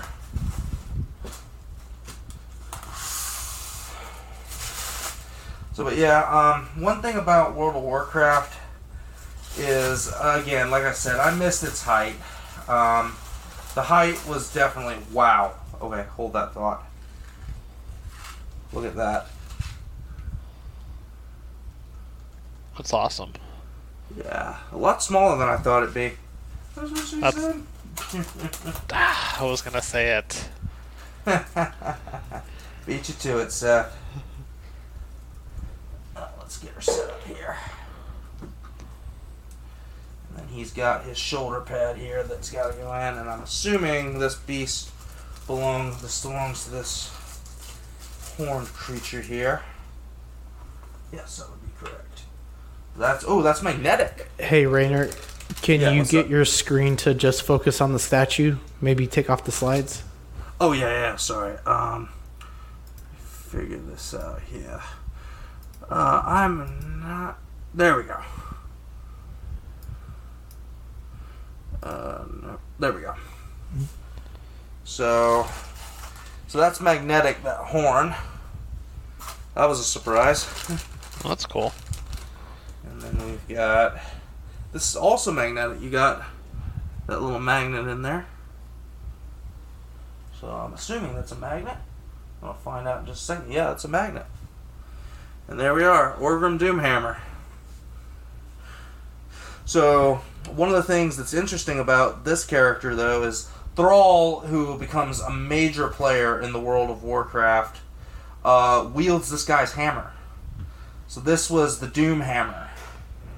And to go into that lore will take for fucking ever, so I'm not going to do it. But yeah, suffice it to say, it's a legendary weapon. If you want to look at the history of Warcraft, starting with a character like Thrall and the Doomhammer, excellent way to go. But yeah, that is that. What do y'all think of this thing? I think he's not quite going into the skull all the way. There she goes. Yeah, what do y'all think of that? That looks awesome. Does look cool. Don't know anything about the character, I'll be honest, but looks cool. It does look cool. I'm gonna set him over here for now. Gonna dust him off later. He's got a bunch of that styrofoam shit on him. All right, so let's get this back to here, and let me get my camera set back up. So I'll be just a moment. I feel like we could have gotten more history on Warcraft. So, what type of games have you played that are similar to Warcraft? I think. Go ahead. I don't know if I'm not really that big into like that style of gaming, so mostly a first-person shooter type, you know. Yeah. So the style of gaming is called MMORPG. Yeah. And Mamorphiger is what they're called. I mean, I'm not gonna say Mamorphiger. Sorry to cut right in. But yeah, I could sit here and go for a while about Warcraft, but you ever seen that video of that guy with the weird ass bulletin board full of all the connecting lines going? That's basically me when I talk about World of Warcraft. So we're going to be here for 10 hours if you get me started. Yeah. And unfortunately, we do not have that kind of time. But yeah, MMOs, I have played a ton of MMOs over the years. I've played EVE Online, I've played Star Wars The Old Republic, played Lord of the Rings Online, Warcraft. I think Star Wars The Old Republic was the first one I actually wanted to attempt to play. Just never did because we never had a computer that would run it. Thank yourself that you did, but hate yourself because you didn't get the experience. It's a very mixed feeling game for me. It's got it had one of the biggest build-up hypes. They hyped it up as the WoW killer, and then it just fell flat on its face out of the first year. It took a while for it to get going, but by that point it was too late. They had lost too many people. It's a shame. Yeah. So often the way those games go, though, is they're hyped it up to be the Warcraft killer because a bunch of people say, a bunch of people are going to say, this is going to be the game that beats Warcraft. Warcraft's been around for over 15 years. There's no way anything's taking it down but itself. Yes, Eddie Mendez says, I only know Leroy Jenkins. Believe it or not, he's actually a dead NPC in that dungeon now. That video became so famous that Blizzard actually patched him into that dungeon, and there's an achievement you can get called the Jenkins if you replicate what he did. Which is basically everything go horribly wrong. Yeah, I remember that video. I was like, hold on, what is he talking about? But is that the one where he just goes and like they're all kind of like talking in a group, and then he goes, they're all formulating a plan. Then he just goes, Leroy Jenkins, charge. Yeah, that's hilarious. I say dungeon. I think it was a raid. Actually, I don't remember. I like I say, I wasn't around for that one. Oh my god! That video is hilarious, man. They're all going hardcore, and then all of a sudden it's like, okay, guys, let's do this, and he just shouts and runs in. Now, fun fact about that video, I actually did a ton of research about this. So that was an actual event that they didn't record. So they actually restaged the event. So some of the actual event was a little bit different. But they said this was so funny, we have to make a YouTube video about this, or not a YouTube, but an internet video about this. And so they staged the event. So the actual Leroy video is staged, but that's pretty much supposedly how it went down. That's pretty funny. All right. Well, I think it's going to be that time where we have to say goodbye to Sean because we are at our third sponsor tag. So I'll see y'all next time. Yeah. We'll see you next time, Sean. And thank you so much for being here. You have been a massive wealth of information. Yeah, definitely. Yeah, whenever y'all need me back, just let me know, especially if it's about beer or brewing beer. Well, we'll definitely let you know. Now, what are your feelings about, well, we'll talk about that later. I was going to say wine, but and other stuff. We'll talk about that later. So. You know, it's not far off, the process and stuff. One of the guys I used to work with at the shop, he now works at one of the wineries up in Fredericksburg, Texas and stuff. Really? And he'll come down, yeah. And it's not far off. The process is a little bit different, but, all of it from making whiskey to beer, the idea is the way it's fermented and what alcohols, what flavors, what, just things you're trying to pull out of the fruits or the barleys, the grains, all that kind of stuff. So awesome. Well, we'll definitely have you back if we talk about that. Yep. Well, thank you so much, and see you next time, y'all. See you next time. All right, we need to thank our sponsor, Watto Scrapyard, again for sponsoring this video. Again, nothing we can't say that's bad about the guy. I have got a ton of work done with him. I continue to do a ton of work with him, and just amazing head sculpts all around. He can make anything you want Star Wars head sculpt wise. If he doesn't have it in his inventory, he will make it for you for a reasonable fee. And he can also replace your vehicle parts. What a guy. What do you think, Steph? Definitely. I feel like I need to get my own head sculpt too. I think that'd be cool. It's a good idea. I'm debating whether or not to do it, but then I'd do something stupid like put him on a Jar Jar head, and that would just be hilariously wrong. It would be funny though. Okay, here we go. Disclaimer: adult content. Don't watch if you're a squeaker. We're getting into it, guys. Here we go. The following program is rated TV MAL. It contains strong language and is intended only for mature audiences. Viewer discretion advised.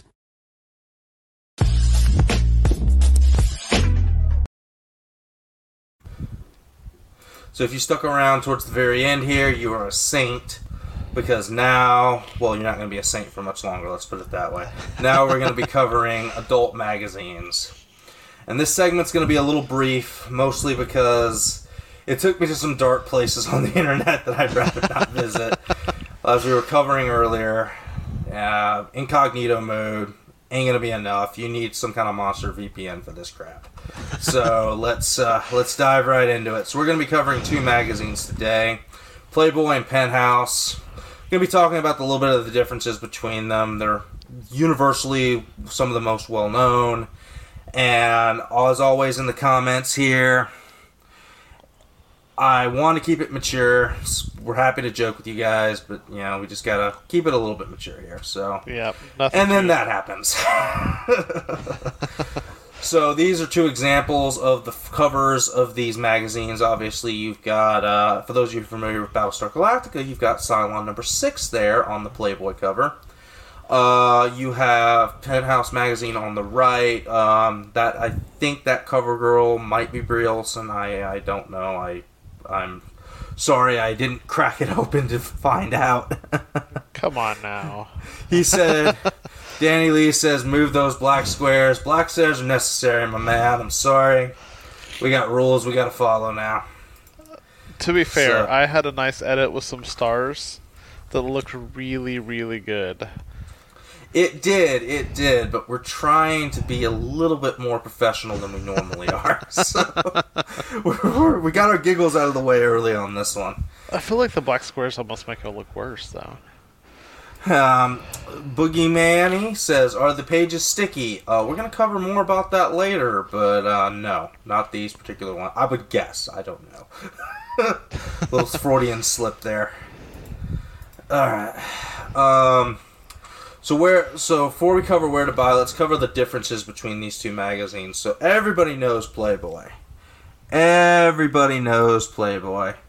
Danny Lee says, tasteful stars. I like Seth's approach. They were pretty tasteful, I'm not gonna lie. Alright, so everybody knows Playboy. History of Playboy. But Playboy's always been more softcore, i.e., Nothing too out there. Nothing too out there. Nothing crazy. Just here I am. Yep. That's all we can really say on the matter. I'm having to watch my mouth get here. This is hard. Yep. Bearing myself and all of my gifts. But Penthouse is obviously a little bit more risque, a little bit more hardcore. It's let's just say more than just the regular stuff is visible. There are more, shall we say, tasteful shots in Playboy than there are in Penthouse. There's more poses in Penthouse. I am blushing, Manny. You have no idea how hard this is for me. Oh my god. So, It was okay. There's so many jokes here, but I'm not going to go there there. are just so many. If y'all need to stand up, don't forget to turn your camera off. That is very true. That is very true. Alright, I'm going to get this off the screen. Hey, that's hard. Alright, try to keep it mature, guys. Try to keep it mature. I'm going to get this off the screen before we have too much of an instance. A sticky situation. Dang it, Seth. Alright, where to buy? These web...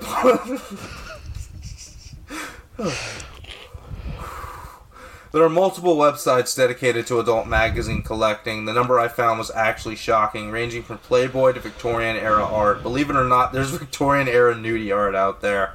That is a whole bracket. Yes, Manny, I am losing it. Rainer is losing it. Conventional sites like Amazon or eBay, if you don't mind used. I'm going to be honest. If I was collecting, I'm not picking up a used one. I'm not doing it. Not doing it. Yeah. Well, there's a difference between used and loved. Like, lightly read, okay, but, loved, that's where you get into a sticky situation. So there are entire Facebook groups opening. There are entire Facebook groups dedicated to trading and selling of these things. Again, I did not join these groups. I did not want to be a part of that. No, I'm sorry. There are only so many hits I'm willing to take for the channel. He lightly perused the Facebook groups. Yeah, something like that. I could see where these would be really collectible, though, honestly, if you think about it. Because, there's always those actresses you're going to be like, oh, yeah, like... Well, she's nice to look at, so if she's on the cover of Playboy or in Playboy... Well, like Tricia Helfer here, I'm probably pronouncing that wrong. She was in Battlestar Galactica. She was a big star in Battlestar Galactica, and she has teased you so many times in the show, but you never actually get to see her in all her glory. So why not buy a issue of Playboy where you can see her in all her glory? I mean, you're just being dirty. Come on. If I have only read Playboy for the articles. Oh, of course, man. And a little bit of history about Playboy. They actually took that approach. They said, hey, let's stop putting women in our magazines and just write articles. They reverted 2 months later. Yeah, that was pretty recent. I remember that one. And it went over so well. I posed for Mexican Boy once. They pay me in burritos. Okay. I'm sorry, I clicked on that one. Alright, moving on. So, you have all these sites where you can buy used. You can obviously buy from places like flea markets and stuff. Like, who hasn't been to a flea market and seen that creepy guy in the corner selling Playboys? And you don't want to buy from him because, he's creepy and those are not the type you're going to collect. No, I actually went to an antique mall of all places once and found a Playboy of the year and month that I was born. And I was like, this will be interesting. I bought it. I never read it. but I bought it because I was like, oh, this is pretty cool. Just have this for keepsake. It was from the 90s, and I just don't want to deal with that much hair. I'm sorry. I'm wearing Everyday Collector's black glove. Okay. Raider's face. That face is pure nightmare fuel. I believe it. I still need a Vita Gurura Playboy. Who was that? Who is that? I'm not sure who that is. I mean, there's so many issues out there right now.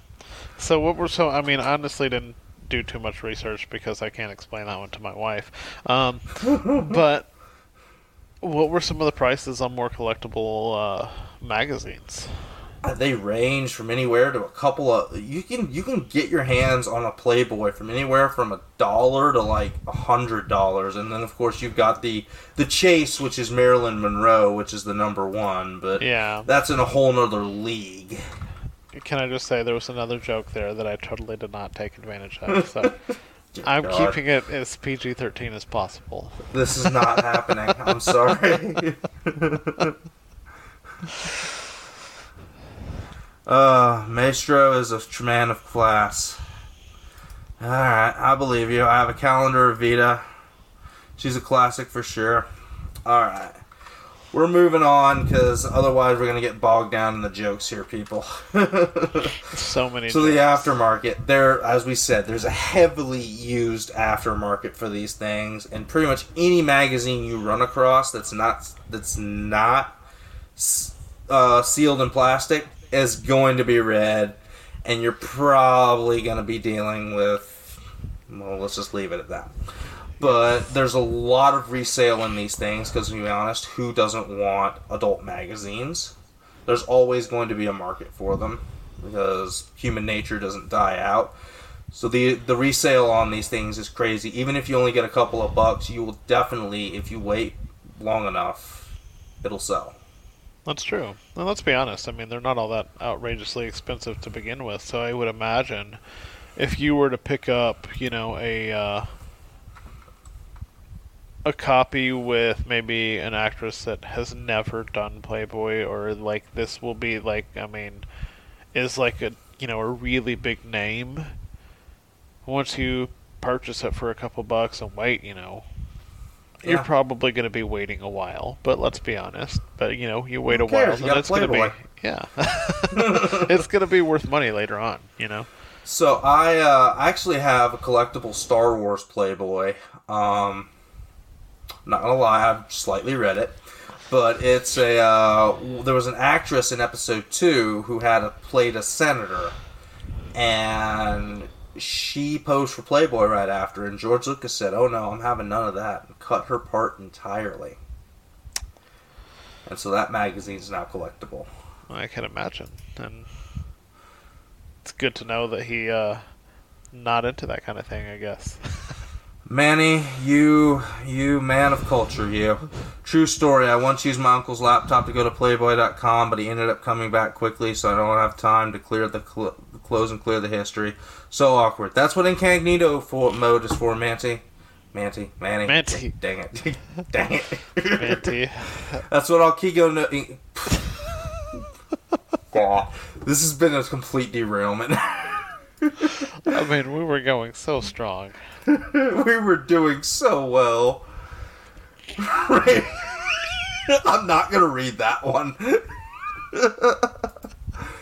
What's the issue with the Star Wars? I will send you a picture of it later, Danny, if you really want to know. I will dig it out and I will send it to you. You don't want pictures of it. It's like, dang, what's all this dust on there? Yeah, dust. Right.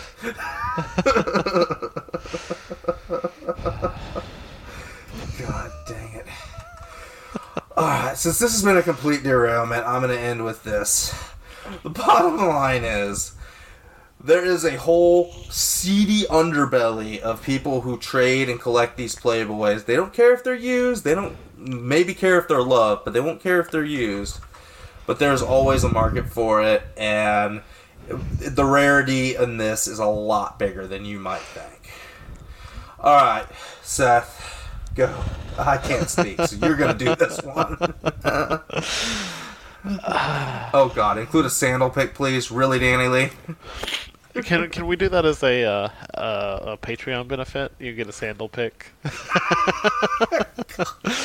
While we're at it, I would like to thank all of our Patreons. Ben Porter, Sean Fury, and CB, Renee Mendez, Eric Mariscal, Quinn Aguiar, I can't say it. Aguirre.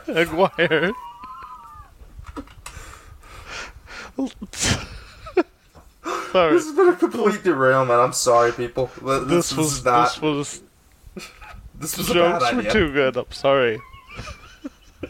Okay, really, back to work. Lemur Hernandez. God dang it. King Louie, Mark Pearson, Paul Schreiber, James Hold Cawley. on, I got it. James Cawley, Dan Lee, Deanie Martin, Stephen Crett, Big Fern, King Zachary, Caesar Marroquin, Mike Cruz, Lisa Martin Bominski, Rick D.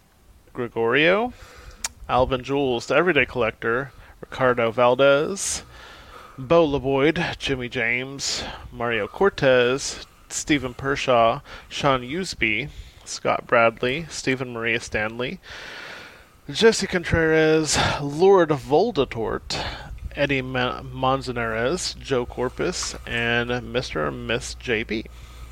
Awesome. Okay, guys, we're almost through here. Oh, God, no, there's another one. Alright, it's Patreon benefits. For $5 a month, you can get the Sweet Angel tier. Want Patreon exclusive flag from Collecting Weekly Network? You got it here. $5 a month includes stickers sent straight to your door, as well as access to the Aux After Dark replay. Great times on Aux After Dark. I wish I could come. Dang it! I wish I could come on there more, but you know, it just doesn't work out with my schedule these days. Certified Crisp. At the Sweet Angel tier, you might get a sandal pick. Just maybe. We'll talk about that later. Alright, Certified Crispy. This includes Certified Crispy Certificate on First Pledge, assistance with the figure fixes by Zach. Message him beforehand just to make sure it's actually doable, because some things are beyond repair. And all the benefits of the previous tier, international postage will be charged at cost for the certificates. The What a Guy, $25 a month. What a Guy, folks. In the tier, you get a signed Collecting Weekly Live 18 by 24 silhouette poster. I've actually seen these in firsthand. They're really nice. They are. And on First Pledge, doubles of all the stickers we send, one sculpt a year, painted by Darkside Customs. Ian over at OFAC, just great work. Amazing, amazing work. I have a few pieces in my collection that he's done, and I love them. And that's after 3 months, folks. All the benefits of the previous tiers, international coaching will be charged at cost for the posters, or free printable file can be sent. July Patreon benefits: the clip sticker, the 1,000 subscriber sticker. We have made it to 1,000 subscribers, folks. Don't ask me why with episodes like this, but we've done it. It's been really amazing. Good. But in all seriousness, no, we everyone on the podcast has done an amazing job, and I can't be happier to be a part of this network. And I just love the times we've had, the fun times we've had, the relationships we've built, and hopefully this keeps on going, keeps on growing, and just hopefully, unless Docs Father himself kicks us off. Yeah, I know. We're trying to make it to 10. We're going to make it to 10 and bring a collective sigh of relief. But Mount Collectmore Magnet, that includes the Founding Fathers, Dean, Zachary, myself, and Manny. So, yeah, that is our July Patreon benefits. Check out the different shows. We got Small Talk, Collecting Weekly Live, the main baddies of the bunch there. Dean and Zachary, they always put on a great show. OFAC, Pete and Ian, great podcast. They broadcast on British time, so you can catch them in the middle of the day. So if you're still in that quarantine blues and looking for a good show, that's awesome. Collecting Rarities, represent, one love. We are doing our best to keep professional. We failed, I think, at the end of this one, but you know, we're finding our own, and I believe if you stick with us, if nothing else, you get a good laugh. So that's true. In and Out's Collecting, Mario, great show. We got CW Clips. We got Collecting Weekly Live unboxings like we did just now. Although we usually get 2 or 3 guys together and just do an unboxing, and that's basically it. But hey, you can get see some great figure unboxings, some great statue unboxings. There's more stuff that's not considered an oddity or a rarity. You got After Dark, amazing content there. That's where we really cut loose, let our hair down, have some fun, maybe get a little tipsy. More on that later. And then Ox Plays, we've got Zachary playing, he's playing his flight simulators recently, right? Yep. So yeah, we basically join us for any time we want like streaming a game we're playing. I need to get some Warcraft time up there on some point, but I have to get a proper stream set up for that because that requires some gear that I do not have. Collecting Weekly Auxiliary is our Facebook group. Check us out. You can chat with us, go on rants, tell me how bad I'm doing running the show. I'll get a good laugh out of it. It's all good. So, just join the Facebook group and be part of the community because it's been a growing community and it's an amazing community. We always have each other's back here. So I highly recommend if you're not a member of Auxiliary, you check that out on Facebook. Final thoughts, Seth? I apologize for all the jokes that were made. We need to catch up on some of the chat here because we had some hilarious stuff come through. He wants to more confirmed. What? Wants TOC more confirmed. Sandal stickers, yes, we can do sandal stickers. I can do the Jesus sandals. I feel like we do need a sandal sticker. We'll talk to Manny, or Danny, or either one of them. Really, we'll see if we can mock something up. Manny, make it happen. Manny, come on. Manny, free Dr. Pepper Shake with the Water Guy tier, please. So, I love a Dr. Pepper Shake. Dr. Pepper Shake's freaking awesome. All right, guys. So the final thing here is we are going to preview some of our swag here, designed by Seth. Boom! It looks nice. I like it. Yeah, I was thinking about cutting out the white there and just doing the black and gold for the sticker, and maybe doing a little bit bolder so maybe it pops a little bit more. We can make it happen. Let's see Yeah, what I can we'll come talk up later. with. Yep. Well, until then, guys, stay rare, stay golden, and stay away from those magazines, fellas. That's all I got to say. We are out of here. We should stay away from that subject. Yeah, I was thinking about covering the Japanese equivalent, but after this episode, no. we're not touching that with a 10-foot pole. We'll give it like 10 more episodes, and then we'll see. Yeah, we're going to wait till we get a little bit more mature. All right. Stay rare, stay golden, everybody. We'll catch you all next time.